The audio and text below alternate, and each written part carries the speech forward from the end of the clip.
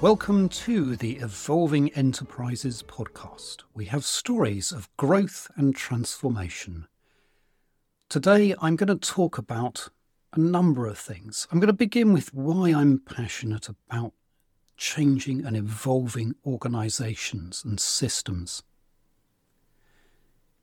When I grew up in the 1980s, my mum didn't work. My parents lived quite comfortably in the UK on one salary. My father wasn't sort of at the top of his organisation. He did an ordinary job. He was a college lecturer, and he taught a lot of different students over many years, had great fun doing it. And my parents got by. We weren't the richest people on the street. We weren't the poorest people either. We lived an ordinary, comfortable life. And I've watched people in this day and age who have achieved more qualifications than my father ever did, who have worked a lot harder than my father does, or did in the old days. And they really, really struggle to get by. I think there's something that's happened in the UK, that people are poorer, effectively, that people are struggling much more. And I feel very sorry for everybody who's struggling in that way. I feel very sorry watching people who are in the middle of organisations who can't really make a difference to the end product, can't make a big difference to the outcome. They're small cogs in large machines who would like to make things better, but actually don't have that opportunity to do so. Companies lose their way when they become less attached and less aware of the environment. And I feel like maybe society has lost its way, certainly in the UK. People work much harder, they don't see as much benefit from that work. And maybe because we've become, as a society, perhaps a bit less efficient, maybe we've lost our ability to directly make a difference. There's certainly a lot of extra process, a lot of procedure, a lot of additional things that have to be done. In the UK, there are vast amounts of quality systems that have been put in place. The same in many nations across the world. The last 30 years have seen the rise of all sorts of management systems, all sorts of audits, all sorts of quality checks, all kinds of things that have made quite an impact on what we can do. Those entities, of course, have their place. Reviews of quality have really been able to enhance and make a difference to the way in which our organisations function. I think the problem is that we don't really know when to stop. We don't know what's enough. In the UK, our government imposes one kind of check after another.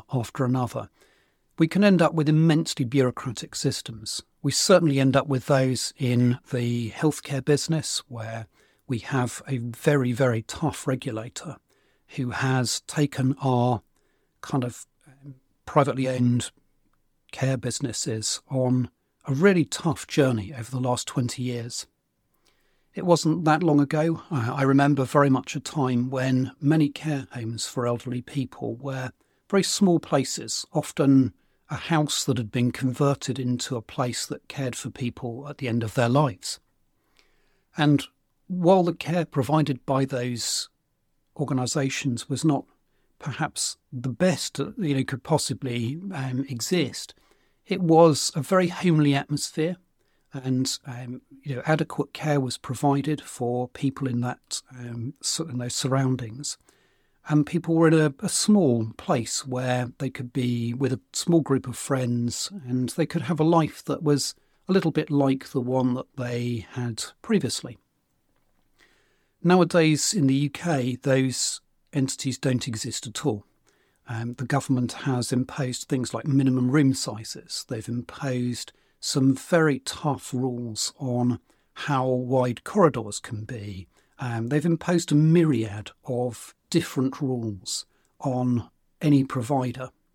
And so those typical small entities don't exist anymore. You're not allowed to run a care home in a building that you used to be able to run one in. And so, of course, the market now has become very corporate. We end up with one corporate brand after another. The fees have gone up quite substantially in that area. And to some extent, the quality of care has improved. But in another way, that sort of we've lost that kind of homely sort of small scale entity. It's one example of where our approach to doing things has changed markedly. And that's made a very big difference to all the people who work in those establishments. It's made a big difference to the way that that sector works. I'm not suggesting we turn the clock back all those years and that everything about the old way of doing things was good. I think having a regulator and having a structure and policies in place that improve care is important. Certainly, people need to be provided with a good home, a place that does genuinely care for them and genuinely look after them. But it seems that we've sort of lost some of what we used to have. We've thrown it all away in this rush to do something better. We've ended up with now corporate chain after corporate chain. We've ended up paying a lot more for care for our elderly than we used to pay. And I'm not sure that that was what the government intended when they imposed this set of targets on the industry. There are many other examples of organisations that have lost their way. Within the UK, when someone has died, the process of moving the assets that that person has to another person involves applying through a court for probate. That process is massively elongated, and currently the probate office in the UK won't talk to you for 16 weeks after you've put the application in. And you think, really, how is it possible that they won't even have a conversation with you? They won't even allow you to just check that the application has even gone in, that it's okay, that there isn't some spelling mistake or a date wrong, which means that in 16 weeks all they're going to do is just throw it in the bin. So it seems we're stuck with this very kind of corporate, very mechanistic approach to things. And the people who work in those systems are struggling because many of them would like to do better. But the system is locked and it's stuck. And that's what I'd really like to explore today. Why are systems locked? Why are they stuck? Why don't we manage to change a system from within so easily? And I think part of the issue is around the perception of a problem. The people who can control and can change the system often aren't that aware or that engaged with the system itself. The people, for example, who have authority over the probate office are effectively the UK government and the people who execute the government's business. Well, the UK government, I'm sure, would be concerned about the fact that the probate office is not maybe all that it could be. But they've got a lot of other things to worry about. And so it's not really up there as front and centre of their radar. If it didn't work at all, if there wasn't one single application that went through, then, yeah, I'm sure then the government would be quite worried about it. But if it sort of ticks along and it's just about okay, then we can live with it. And it's very much like that with many things that you find in the corporate world. I was working recently with an organisation which was very stuck. And some people wanted within the organisation some change, but quite a lot of them really, really didn't. They didn't want to move the organisation forward very much. And so my job was quite challenging as a consultant to come in and ask all sorts of difficult questions. I asked a lot of questions about the rational. I asked quite a lot of questions about the emotional. And beforehand, I did my homework on the politics. So the three forces that really need to be considered by any consultant are those: rational, emotional, and political. And gradually, as I worked my way through asking, well, why is this where it is, and why would we be doing that, and why should we do something else, we began to get to a point where the group of stakeholders, the board of the organisation, worked more closely with me in thinking about what you might do. And as I started to ask questions about structure of the organisation and how it might best be structured and whether there were alternatives, eventually I got quite a response from some of the board members. People started to think about, well, okay, if we added in this particular committee, this would be the effect. Great. What would happen if you took away another committee? What would happen if you relabeled it? What would happen if you adjusted it? What would happen if you readjusted some of the functions of the board? Slowly, people started to engage and look at, okay, well, that would cause this would cause something else. Ah, that's interesting. And the turning point for this particular activity came during one of those board meetings. And it came when people became more participative. There was less of a need to lead every single part of that conversation. It's fascinating to see, really, what leads to the turning point. The turning point is obvious when you get there. You can feel the turning point, you can see it. But that's the beginnings of the activity. What we have to do then as a group of consultants is literally to cultivate that those sort of new seedlings. We need to try and get a single direction from that group of people who are working together. Getting a single direction can be really, really hard. So at the beginning, people are pulling in all sorts of different directions. And the reason the organisation is what it is largely because of an almost stalemate of one force pulling a bit against another and no one wanting to push things too far, no one wanting to give way too much. You end up in a situation where nothing really changes and moves forward. As you start to ask questions, you can get underneath at least some of those forces. You can get underneath where the issues are. And so starting to get people to think about a single direction for a Get Well programme, a single direction to move forward, is always a real challenge. I think people need to be able to question. No one is ever going to roll over in a situation like that and say, oh, it's all right, no, you can have it your way or have a bit more or something like that. They have to be able to see what the purpose is and why we suggest that you might want to move forward in a certain direction. It takes a lot of questioning, it takes a lot of time. But once you can get the beginnings of that Get Well programme, we're sort of embedded with not just one or two of the key stakeholders. It's no good just having the chairman and the managing director on side. You need to have a lot of the board on side with you. And that's always really difficult. People will always have different views on how things are. But that early work of essentially going through and asking lots of questions and allowing the board members to ask questions really does gel and that group together. And if you can come out of that with a single direction, it becomes a whole lot easier to take that journey and to move an organisation forward. And that gets me back really to my passion of why do I want to do this? I genuinely do love to see organisations that have found their place. Nobody really wants to work for an organisation that does something but doesn't really do it very well. Plenty of people do, but it doesn't add a spring to your step. It doesn't bring you something where you can come into work with great joy. A vision, though, does. A vision unites people. There are lots of visions around. Probably one of the best known was John F. Kennedy when he talked about putting a man on the moon and bringing the man back safely to Earth. That was a really powerful vision, and that united everybody within NASA. So there were stories about the toilet cleaner in NASA who said, I'm cleaning the toilet so that we can put a man on the moon. And it's wonderful when you can have something that unites a group of people so strongly that every single activity leads to that outcome. What I do in encouraging the stakeholders to find their way forward is to try and identify that vision. My vision is about trying to make organisations more efficient, trying to make the lives of people who work in those organisations better.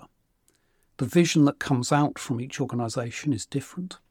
It's always fascinating, and it's always just so amazing to see how the vision kind of appears and how it, if you've taken enough time, it's always so right for the organisation.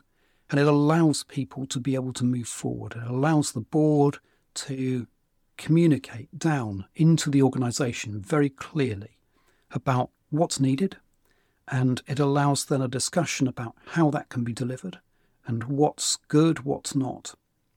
And then it allows the individuals at every level in that organisation to think about how do you best deliver against that vision. It's a very powerful way of doing things. So going through and uniting people in a vision is so important. It's one of the things that can make a huge difference. The British Army came across a very similar thing. It was called commander's intent. And so previously what was done was essentially a small chunk of each vision was communicated down to the lower levels of the army. And what you may be just ordered to go to a certain place and defend it or something like that, having no idea of what was going on within the rest of the activity. If you knew what the commander's vision was, you would stand a much better chance of knowing what to do if you couldn't get to that place to defend it, or if you got there and there was no action happening and you could very easily go and help with something else. It allows people to really take their full place in an activity and to join together as one. Visions are so important. Finding that vision is vital. The army found that it made a really big difference in being able to control very effectively a huge group of individuals. You were able to give people a chunk of the activity, and they could then, to an extent, self-manage. There is always an issue within Western armies about how much autonomy people get. Certain things have to be referred up. So, for example, if you're a commander and you're likely to cause quite a bit of collateral damage, so damage that's not required in removing something or someone, you'll need authority for that. So you will be given an authority to make certain decisions. You can take out particular targets, something that's defined as a military target in a relatively straightforward environment. If it's in a desert, there's sand around it, you're allowed to do what you want with that target. But if it's in a town and there's a danger of maybe blowing up something else, a school, for example, nearby, those are decisions which would need to be referred up, and quite rightly so, because in any military operation, it's essential that the people conducting that operation do it within what's known as the rules of engagement of that campaign. And so what you end up with a lot is the toing and froing of messages of, can I do this? Oh, well, the van's moved away. It's too late anyway, even if you'd wanted to. Am I allowed to do this? Quick, tell me. Okay, opportunity's gone. So by being able to convey intent down, you're able to make those people more effective. There is still a need to go back and for them to ask for permission in a number of circumstances, but intent helps people to make good decisions. If they're allowed to move to somewhere different, if they're allowed to do something, then they can follow that intent. A similar thing follows within companies. The more we can convey a mission downwards, the more we can allow individuals to make decisions for themselves, the more likely that we are to achieve our intent. You don't have to micromanage everybody. So that vision is essential. So my role in that Get Well plan is to really try to get the board of an organisation to convey a clear mission, a vision down through the organisation, not some great management speak, well, we're going to maximise our profits this year or something like that, but a real mission, a real vision, something that people can buy into, the man on the moon type vision, something tangible, something that's meaningful. And that vision needs to be communicated in a succinct way to everybody. If you're in marketing, here's what it means. If you're in sales, if you're in product design, this is what it means. We need better quality, we need a higher impact, we need more features. Whatever it is, that vision needs to be communicated so people can work forward with a single direction. The moment you can achieve that, you can achieve huge efficiencies. I don't mean efficiencies just in the traditional sense of a sausage factory where you get more sausages out, but you get better quality sausages. You get better variety in sausages. When your sausages are produced, they're much more likely to sell because the people who are making the sausages are engaged with the people who are actively marketing them. Those people are engaged with a community who are sausage fans. It works really well. If everything happens in isolation, if we're all in stovepipes, then all that happens is you end up producing not really great quality sausages, which sort of will just about sell at the right price. And the whole organisation is less dynamic. People work very, very hard in these less dynamic organisations. So for me, I would very much like to see us go back to a society where people have more time. People have those opportunities to grow and to develop and to do well. I would like to see us go to a time where everybody works very hard towards a vision, but we don't have to work long hours to work very hard towards a vision. We simply make the most of every single second that we have. And that's why I really am so passionate about evolving enterprises. It's so important. It affects each and every one of us. If we get it right, we as a society will become more efficient, we'll become more productive, we'll become happier. You're much happier if you're committed to a vision. This is the Evolving Enterprises podcast. Thank you for listening.